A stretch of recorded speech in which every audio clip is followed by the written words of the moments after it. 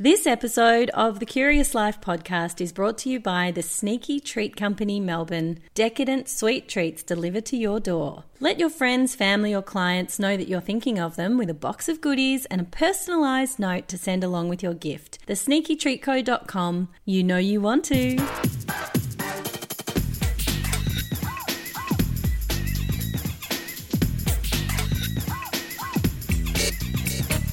Candice Warner, no stranger to controversy or life throwing some pretty heavy curveballs her way. The highs and lows, a champion Iron Woman, but also the young woman dealing with public shaming from a leaked compromising video. Mum of 3 girls, also standing by Aussie cricketing legend hubby David Warner with his involvement in the ball tampering scandal. You saw her grit and determination on Channel 7's SAS Australia and also lose a long-term friendship with Roxy Jasenko on the show. Next on the Curious Life podcast, Candice dishes on digging deep when reality TV zeroes in on your past.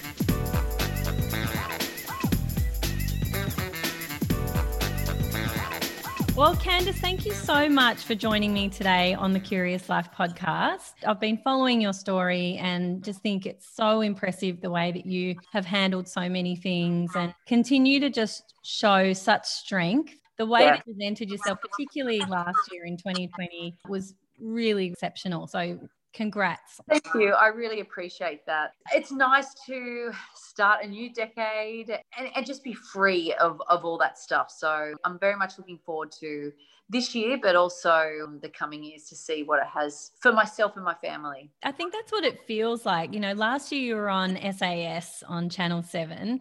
That was a grueling experience, I'm sure, physically and mentally. And it was clear that the producers were trying to get stuff out of you, almost a line in the sand. And you've come out of that looking really good.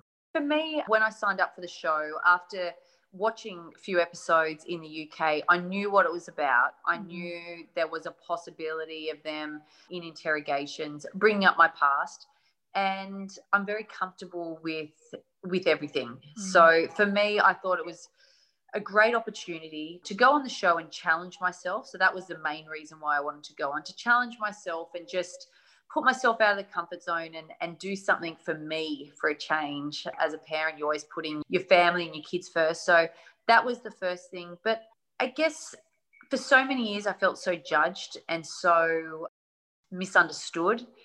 And it was a really great opportunity for me to be very honest, very raw, and show a vulnerable side of myself that I haven't shown before. So in order to do that, I had to just look myself in the mirror and just go, okay, this is going to be confronting. This is going to be uncomfortable at times, but it's something that I needed to do in order to grow and to move on. That's the whole purpose of life, isn't it? That we all make mistakes, we all go through things, but it's how we come out of them that really makes us who we are. And that's really what resilience is all about. As a parent myself, I'm often thinking, how are we going to foster resilience in our kids? And it's how we get knocked down and get back up again that builds that resilience.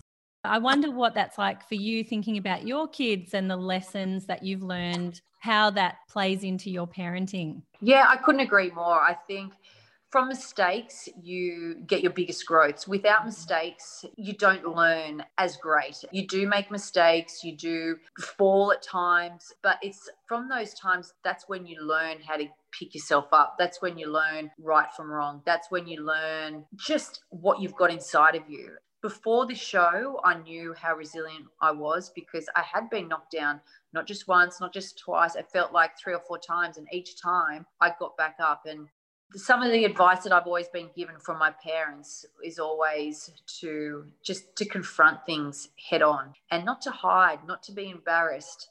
At times in my past, it had been hard being a young person and being at what I thought, and I think I was right, quite harshly judged. Did want to hide. You wanted to stay in your room. A lot of the time I was putting a hat on to cover my face because people would point, people would talk, and I would hear it. So your self-esteem goes. But I think the greatest thing my parents said is just keep going out, keep trying to live that normal life, go back to training. Don't hide yourself. You don't need to hide yourself. You don't need to be ashamed. And if people want to judge you and if people want to say things and make things up about you, let them. But you are stronger and you know within yourself you're a good person. And that always stuck with me. And I think that's why I'm so resilient, because I didn't hide. I still had the desire to be a good person, to be good at my sport. I still knew I was a good person. I had great people around me that loved me. And ultimately, that's all that mattered. That's amazing. Your parents sound incredible to be able to instill those values in you at a time when probably they were dealing with something that they'd never experienced in their life. Obviously, we're talking about something that happened a long time ago, but there was a lot of public scrutiny at the time. It wasn't just like, oh, well, something bad's happened to me and my friends all know about it and that's a bit embarrassing. It's like the whole world is making comments and judging. No doubt that it was hard for my parents and my brothers, and living in a very tight-knit community. It was tough for them. And I could feel the pain that they were in, but yet they still continued to support me wholeheartedly. They still loved me, and I felt that, and I knew that no matter what was going on, I had that protection around me. And that's the kind of family that I want to give to my kids, is that no matter if you stuff up, you know, you're still human, you still have parents and sisters and family that love you. You are a good person. And in life, you will stuff up. Don't ever think that you're going to go through life without making mistakes. That's called learning. And if I can put that into my kids, and then I know as a parent I'm doing a good job. And it was tough, but it's life. And my parents, they made mistakes, and it just seemed everyone was judging. And I feel like everyone has come a long way since then. And the way they view women and the way they view certain things is definitely changed. 100%. I don't think it would have been possible for you to have been treated the way that you did if it was happening today.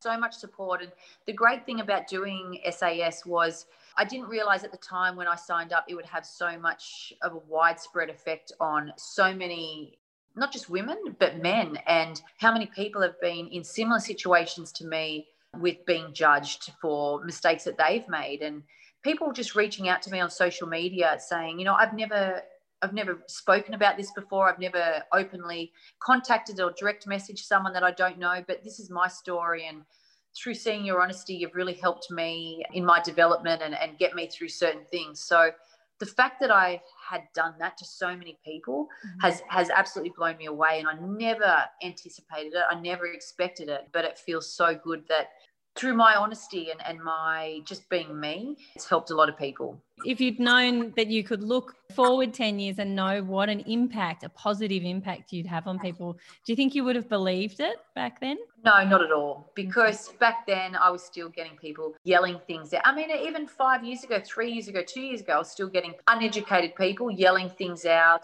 just trying to get a laugh. But the last few years, I've just confronted those people. So if I was out at a cricket match and I was walking back to my car or whatever it may be, and a group of young boys thought it would be funny to, after a few drinks, to call certain names out to me, I would actually confront them. And a lot of the times they would crumble. I remember one time it was at the SCG, and this young boy was just turning up to the ground and started yelling things out to me, and I actually chased him, and it was funny because I had my heels on in my handbag, and it was just lucky the kids weren't with me, and he was really shocked, and he was so apologetic and so embarrassed. But I feel like around a group of people, they feel really tough and they think it's okay to embarrass someone or to abuse someone. But when you call them out or you confront them, they're actually really weak people. And it's generally the weak people that try to put other people down in order to make themselves feel really good. So, yeah, I just confront people now, and it makes me feel really good, but it also puts them in their place, and hopefully it teaches them a lesson. And does the same happen online? Like, do you find yourself having to respond to people online, trolls and keyboard warriors? There's a little bit online, but I never write back to those people. I don't know face to them. They don't exist to me. But if someone's there in front of me, it doesn't happen very often, but I will confront them. The same thing if someone's in a crowd and they're being vile or they're having a go at someone else, I will always just confront them. That's just, I think, because I've been hurt so much and copped so much that I'm now really resilient, and I can say, excuse me, no, like that's not okay. And majority of the time they apologize and they feel really embarrassed. But I think if more people can stand up to these bullies or people who are being racist or offending other people publicly, then hopefully it happens a lot less. Silence gets us nowhere. Yeah. Where do you think this strength came from? incident after incident. What kind of work did you have to put in to get to that place? I think sport always helped me, and it taught me a lot of valuable lessons. I was never the best, but I always wanted to be the best. And it took me a long, long time to win a certain event that I really, almost 10 years of hard training and being knocked back. And sometimes it was because I wasn't prepared enough. Sometimes it would be because of different weather conditions or whatever it may be. And I knew that I had this inner strength because I kept showing up, I kept turning up, and I kept thinking that I could win this race. Even though it took me 10 years, I just always believed that I could do it. So I think with having those little knockbacks in racing and training, and I knew I had that inner strength because I never gave up, and I just kept showing up because I just believed in myself so much. And I think sport teaches us so many wonderful things, and it's helped me through motherhood. It's helped me through my husband's career, and it's definitely helped me deal with so many situations in my life. You're a former Iron Woman champion. Yeah, so when I was 14, I was the youngest person to ever turn professional in surf lifesaving and Iron Woman racing. And again, I was never great. I was always probably the one that was at the back of the lane. I didn't have that natural ability, but what I did have was ambition, drive, determination. And I always feel like natural ability will only take you so far. But if you don't have that grit, that determination, and that will to win and that will to survive, you'll crumble. And I had that. And I knew that just one by one, I'd wear people down, and just through turning up and being consistent. And I feel like in anything in life, if you're consistent and you keep at it, eventually you'll get there. And that's just what I did. And that would have put you in great stead for SAS. I mean, I'm sure after 3 kids, you probably had a bit of training to do. Oh, I did. Absolutely. And when the show was originally supposed to film pre-COVID, my daughter was maybe 4 months old. So now that I've done it, I would have, I think, really struggled, knowing that after 4 months, you're still nowhere near fit. Your abdominal muscles are still separated. You just don't have any strength. So I think I was probably kidding myself a bit. But with COVID, it was pushed back another 6 months, and I was able to train and get myself really fit. And all my sports that I've done previously and just my way of thinking certainly helped when I was on the show. For someone like me, that kind of setting looks terrifying, like absolutely terrifying. What was it like for you? It was terrifying because we were so petrified of the 4 directing staff. For them, they're not paid actors. This is real life for them. And they told us at the start that they were going to give us an experience that was as close to the real thing as they possibly could, like just a diluted version of their SAS selection course. So they take it really seriously, and the people that didn't take it seriously were found out very early on, and you had to prepare for it. And I prepared for it like I would any racer. And it was cold, it was brutal, it was everything. But no matter how hard you train for something, the physical stuff, although it was very difficult, I knew that it always come to an end. That can't last forever. So I knew that had an ending at some stage. You just had to get through it. But it was the most mundane things, like being in the back of an army vehicle, freezing cold for hours on end, packing your Bergen. So our backpacks that we had on, every day you had to pack your sleeping bag in there. And you think, putting a sleeping bag in there, that's easy. But when you have to put it into a wet or dry bag and your hands are infected and there's cuts, we had to bandage our hands so that we could get our sleeping bags in. And then on top of that, you've got sandbags and drink bottles and trying to fit it all in this bag. They were the things that could break you, and they're the things that you can't train for. So that's where you go back to different experiences in your life and different things that you've overcome to go, okay, well, let's just put this into perspective. This isn't going to break me. There's no way that I'm going to let this break me out of everything.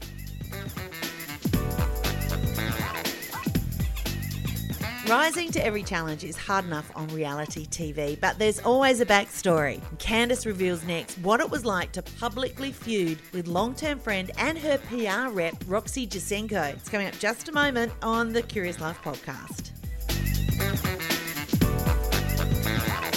From the physical perspective, you're handling it as best you can. And then there's the psychological perspective of injuries and cold and wet, and the fact that you've got these real scary guys telling you what to do all the time. And then you've got the added issue of cameras and the other contestants. There was a lot of drama around so many. That's right. And then on top of that, you're not sleeping because they're always coming in at all hours of the night. So you never feel like you can really switch off. You've got the lack of food, you're freezing, you're constantly shivering, you've got infected hands, you've got the men screaming at you, you've got them interrogating you about your past indiscretions or what you've been through in your life, and then you're doing an activity that's really hard and you get no positive feedback. You just get told really how bad you are and why did you stuff up and explain yourself, and then you've got to deal with contestants that you don't know and you're having to live with them, and then you've got the emotions of missing your family. So I mean, it had it all, and it was the most incredible experience. And I found out a lot about myself and a lot about other people and how resilient we can be if you put your mind to it. As you're describing it, I'm thinking in my head, oh my God, that sounds like my worst nightmare. And you're saying it's an incredible experience. And I always do. And even with my husband, with things that he's been through or just anything in life, I always see the positive in everything. And otherwise, you will get eaten up and spat out in life. I mean, it can be brutal, just like the SAS was. And I think if you can always find the positives in things, and that doesn't mean that I'm always around the house smiling and I'm always that bubbly person. I have bad days too, but I always see the positives in everything. And I think you have to train your mind to be like that. Always see the glass half full. Try to be that person that does see the positive, that does see the lesson learned in a certain situation. Otherwise, you will find that things consume you and the little things. And I just try to be that person. There was the good parts of that experience, and I guess some of the negative that the media was like hanging on to, and the Daily Mail sort of made it their bread and butter to talk about every little detail of the relationships that were going on. And I know you made some really great friendships there, but they did like to talk a lot about you and Roxy Jasenko. And I wonder how much of that was real and how much of that was the Daily Mail. From where I'm coming from with the show, we always knew, no one went into it blindsided. Everyone knew what was asked of us, what was going to be asked of us, and what we were going to be doing. So anyone that sort of looks up Google and watches the other previous shows knows that this is what's going to happen. And we are instructed to do as we're told. And that was to have a boxing match, as did other people. Now, we're all friends on that show. We had all met previously in New Zealand before the show had gone to air. Obviously, mine and Roxy's relationship was closer than others, as she represented me. But no matter who we were up against, it was going to be a friend of ours. It was unfortunate that we were up against one another, but I was just doing what I was instructed to do. And if she felt so uncomfortable with doing that, maybe she should have pulled out before the boxing match and not gloved up and put a helmet on. But I was doing what I was instructed to do. And I guess she was lucky that she didn't end up being up against someone like one of the boys, because Sabrina was up against Nick Cummings, and that was a possibility. They did tell us that could be a possibility. So it's never nice being in that situation. I was uncomfortable, but I was doing what I was instructed to do. And unfortunately, that was the undoing of our friendship. But I've moved on from that, and she has, and I'm just looking forward to the future. And what about some of the positive friendships that came out of that experience? There's been a lot, and especially in particular, Merrick, who we didn't see a lot of our friendship on the show, but he's an awesome guy, and he slept opposite me, and there was 2 fires, and we shared a drying rack. So we spent a lot of time talking to one another while drying each other's clothes, and he would go get the fire and make sure the fire was nice and warm, and I would let him rest and dry socks, and because dry clothes is just crucial, and it's almost like your lifeline. So we formed a very strong bond, and soon he'll be moving in less than 100 meters away from me, so we'll be able to do a lot more together. So he and I are great friends. And Molly Taylor, she was fantastic, and we trained a bit together and have spent some time together. But everyone's just so great, and we keep in contact. There's a WhatsApp group still, and I think what we experienced was completely unique and something that only we had shared. So only we really understand what it's like. So I think most of us will have a certain bond for a long time to come, or just that respect for one another, that we know what we've all been through. How did you manage being away from your family? How long were you away from the kids for? So it was only a couple of weeks, so it wasn't too bad. It was always going to be a struggle because I'd never been away from my family. But due to COVID, David wasn't overseas playing cricket, so he was able to be home with the girls for majority of the time. So knowing that the girls were going to be with at least one parent when originally they were just going to be with grandma made it a little bit easier for me. But it was those down times, those times in the back of the vehicle that you start thinking, I wonder what my kids are doing. Should I be here? You start to get the guilts and you think, should I be here? I'm doing this for myself. You start to feel a little bit guilty. So there were moments of that, but I just had to remind myself that I am here for my family. So I knew they were going to be my biggest strength, but also my biggest weakness. Yeah, it's so interesting, isn't it? This is often, and I'm just guilty of asking it myself, but it's so often like a big factor for women. Like, how can you manage being away from your kids? But do you think David gets asked that in the media? You know, how are you going being away from the kids for so long?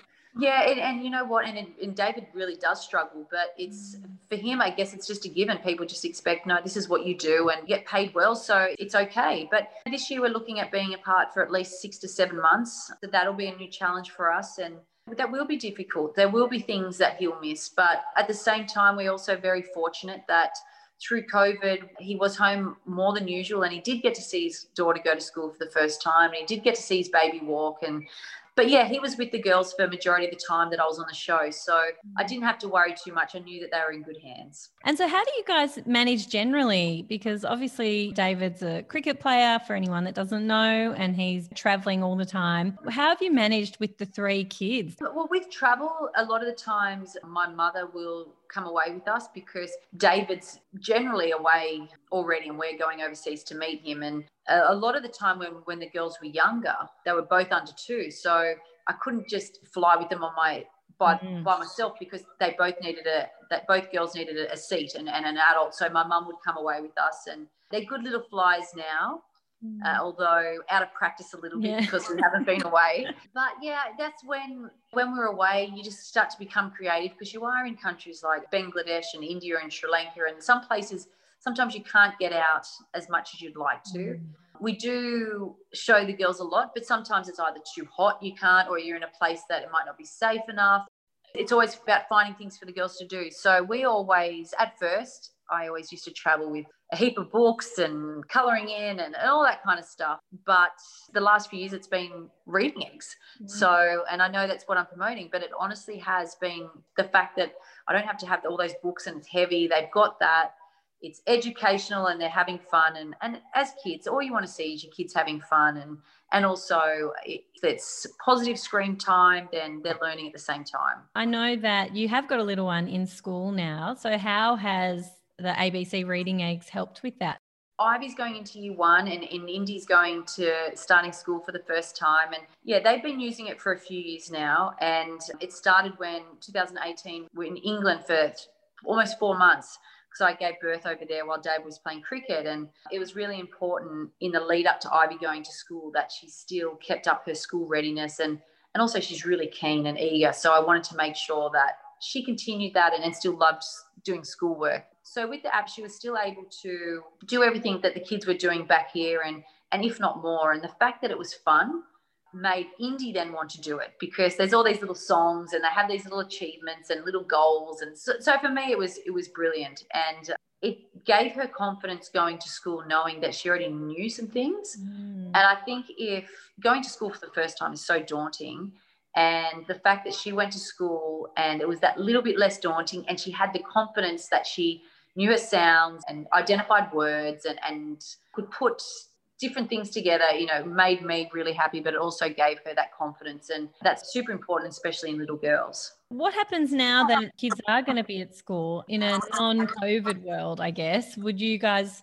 still be traveling or are you feeling like you've kind of got to plant your feet a bit more now? Yeah, so a little bit. Prior to COVID, we thought, okay, so the girls are at school or Ivy was at school last year.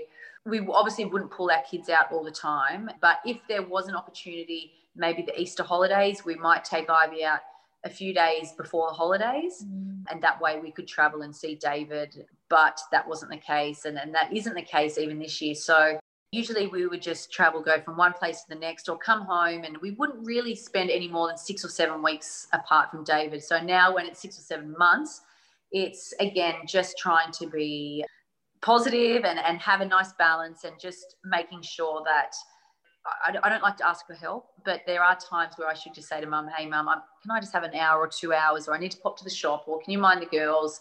There's things that I need to change as well, that I can't do it all. And although I want to be really independent and not rely on people, it's like being a single mum. Well, I will be a single mum for that a period of time. So I am going to have to sort of let my guard down a little bit and say, I can't do it all on my own, and reach out for some help. Every pregnant woman's nightmare is a miscarriage. Yet another thing that life threw at Candice Warner. How she dealt with it and where she went from there, next on the Curious Life podcast.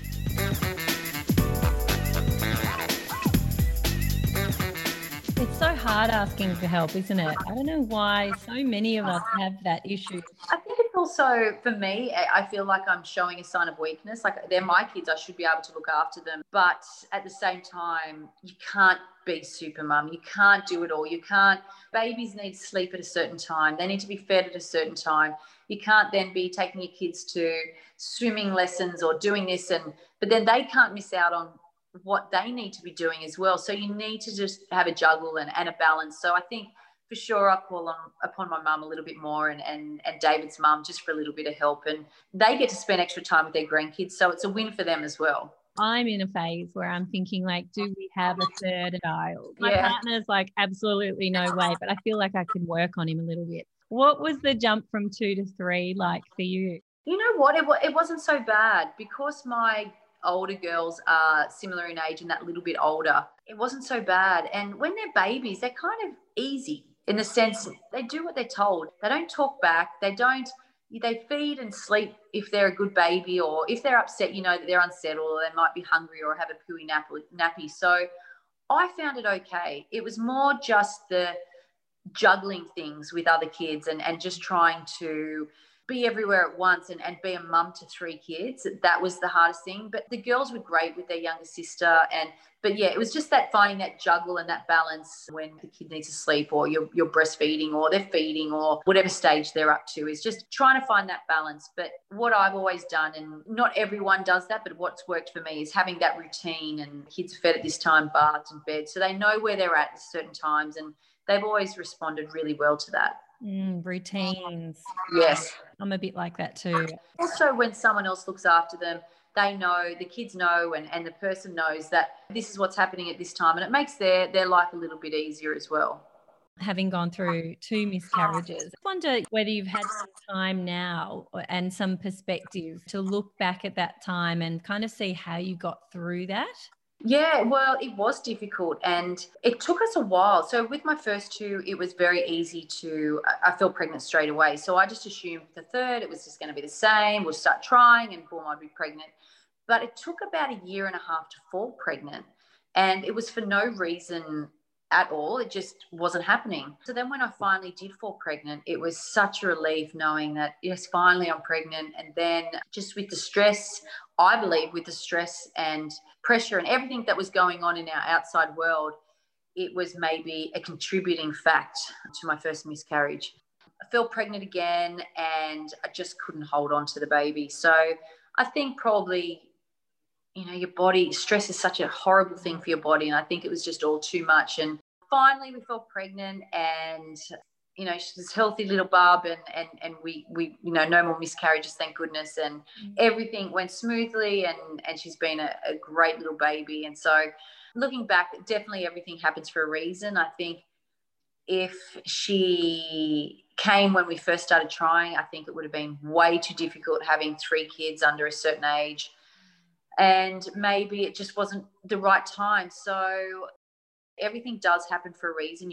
Sometimes you don't know what the reason is straight away. And it's not until years down the track that you look back and go, I can see why that happened at that time, or why things didn't happen at a certain time. But things happen when you're ready for them. And I'm a big believer in that. To finally be pregnant and then to lose that pregnancy in such difficult circumstances. Times like that is when you, as a person, privately, you break and you cry and you think, why me? What more can come of it? But after you have that little meltdown, there's no point dwelling on it. There's nothing else you can do except just bring yourself down and start to hate yourself and get yourself angry. And it affects everything. It has a flow-on effect to your husband, to your kids, and everyone around you. So I deal with things as they happen. Don't dwell on things. I also don't look too far in the future. And I try to be present and just deal with things as they are. And yeah, I don't know. It's just the way I've always been. But I think it's because of all my journey and all my ups and downs that it's made me into that person. That is an incredible skill to have gathered through all of these storms.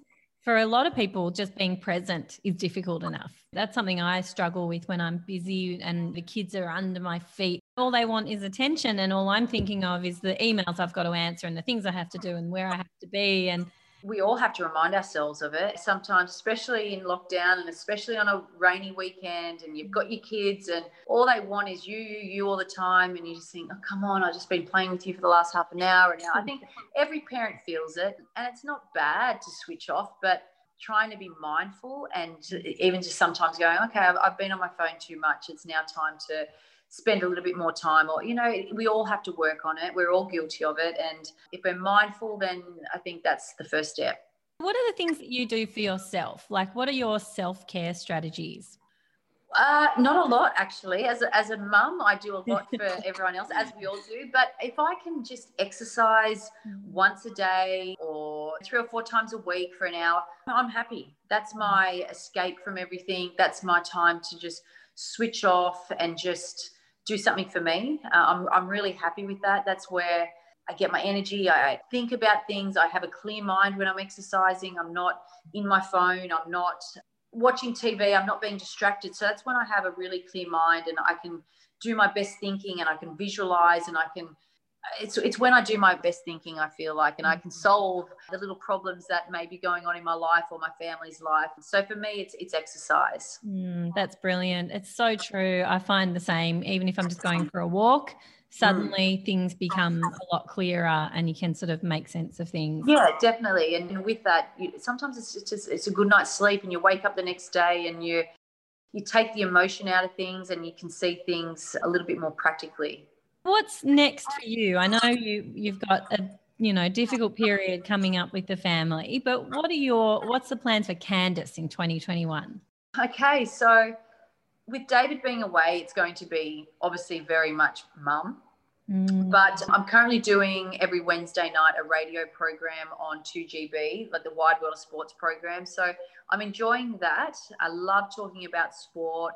It's what I'm passionate about, and yeah, I just absolutely love that. So hopefully that continues. It's a nice little gig on a Wednesday. I'm away for a few hours, and it's something that I look forward to each week. So hopefully that can continue. And then who knows what other little work that I can slip in. But again, I love picking my kids up from school. I love dropping them off. I don't want to miss out on those things. But if there are a few little work opportunities that I can do that fit my family's lifestyle and mold, then I'll do it, because with David being away, I need that also, that contact with adults, that time to use my brain and not just be mummy. So I think in order to get through a certain period away from my husband and just being a mum, I need to also be stimulated mentally. Sounds like you're going to have your hands full this year, that's for sure. And you've got much more strength than I do too. Oh, I don't know about that. Everyone has it in them. Sometimes it's just not tested. You don't know what you've got inside you until you're tested, or you're in a certain situation, or someone has that belief in you that makes you feel like, yeah, I can do this, or I can overcome that. So don't sell yourself short. Well, if I end up with 6 months ahead of me alone with the kids, I'm coming to you. Yeah, good. Yeah, no worries. Get some motivation. That's it. Yeah, absolutely. Candice, I want to thank you so much for your time today. It's been such a pleasure chatting with you. And thank you. I appreciate it. It's always a pleasure, because I know that so many people take so much from different things and they can relate to certain parts of my life or certain parts of other people's lives. So when we do things like this, it's really beneficial to so many people. Absolutely. And if people want to follow you on Instagram, do you want to share your handles? I think, look, they're also different, because you make these things up before you get married, and then you change your name, and then I think Instagram's Candy Warner 1. Okay. It could be Candice Warner 1. but I think it's Candy Warner one. Well, I'll put the links in the show notes and we'll make sure we get that right for you. Yeah, thank you. And for people that are interested to know more about ABC Reading Eggs. Yeah, and everyone, I mean, as a mother as well, there's times where you're bathing your baby or you're cooking or you just need that time, but knowing that your kids are doing something that's beneficial, it's positive screen time and they're having fun, you don't feel as guilty when they're sitting on their devices. Thanks so much again for your time. I really No, not a problem. Thanks a lot.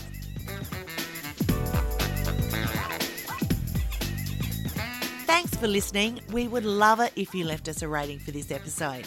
And catch up with Yana for more inspiration and info on how to get to the stories that tap into your passion on Instagram and Facebook at The Curious Life Podcast.